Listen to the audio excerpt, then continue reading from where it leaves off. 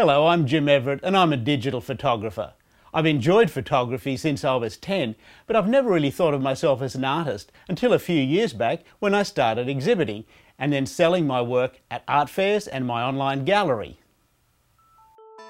Then a couple of years back, I got invited to participate in a 4-month exhibition at LAX, put on by the city of Los Angeles, called Distinctive Artists of Southern California. Since then, I've seen my photography in a different light, and now I explore ways to use it more creatively as a form of expression. So in this and future episodes, I want to share how I use digital photography as a creative and expressive medium.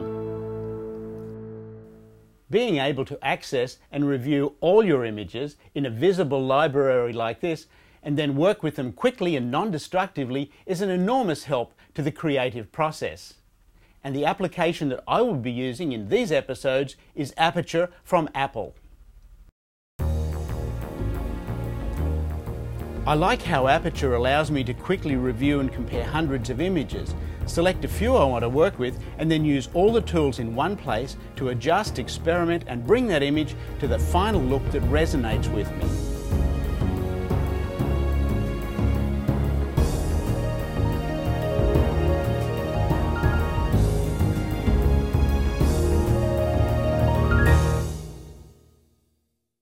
Rather than looking at more detailed how-tos in these episodes, because there's plenty of stuff around on how-to with books and videos and online material and classes, I would rather focus more personally on the why, the what, the where and the when, things that I do in Aperture and the reasons that I do them.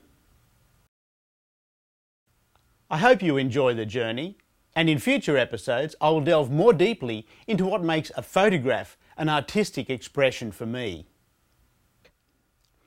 In this first episode, I want to look at how I work, basically in 3 stages: capture, shape, and show.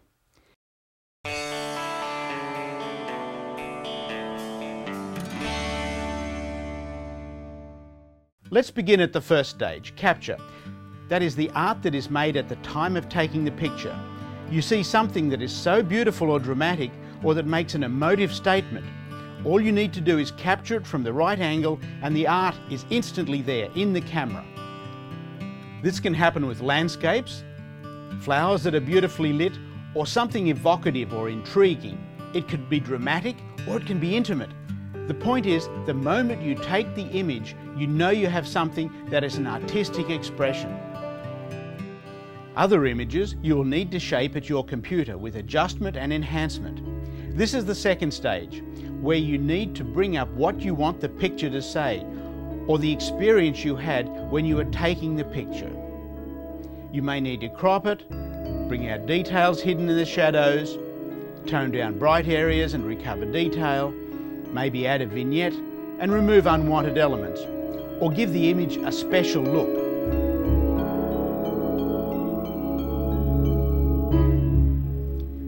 This is where the artistry comes in. I'm not talking about just doing a quick oversaturation to create an oh wow look to impress people who are unfamiliar with digital enhancement. This shot is an ordinary landscape that has just been made totally unrealistic. It just looks fake, but believe me, there are people who think that this is how the scene really looked. Some people feel very strongly that you should never enhance a photograph and it should be printed exactly as it comes from the camera. But the camera does not see the same way your eyes do. Your eyes constantly adjust for bright and dark areas. In a landscape image straight from the camera, the sky often looks too light, unless of course you use a polarizing filter. And the shadows may have extra details that you want to bring out. You may want to boost the saturation a little to lift the picture and give it some depth.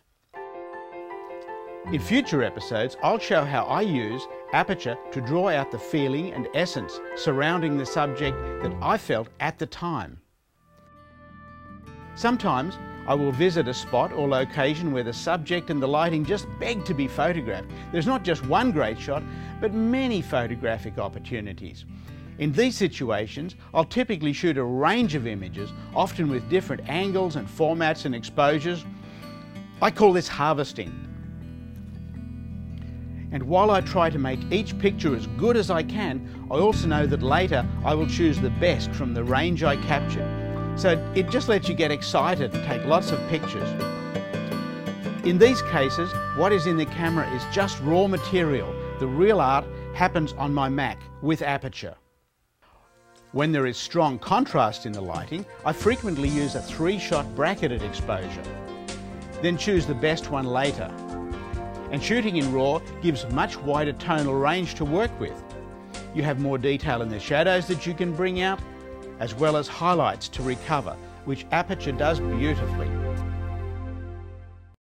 The third and final stage I mentioned is when, where and how you show your art.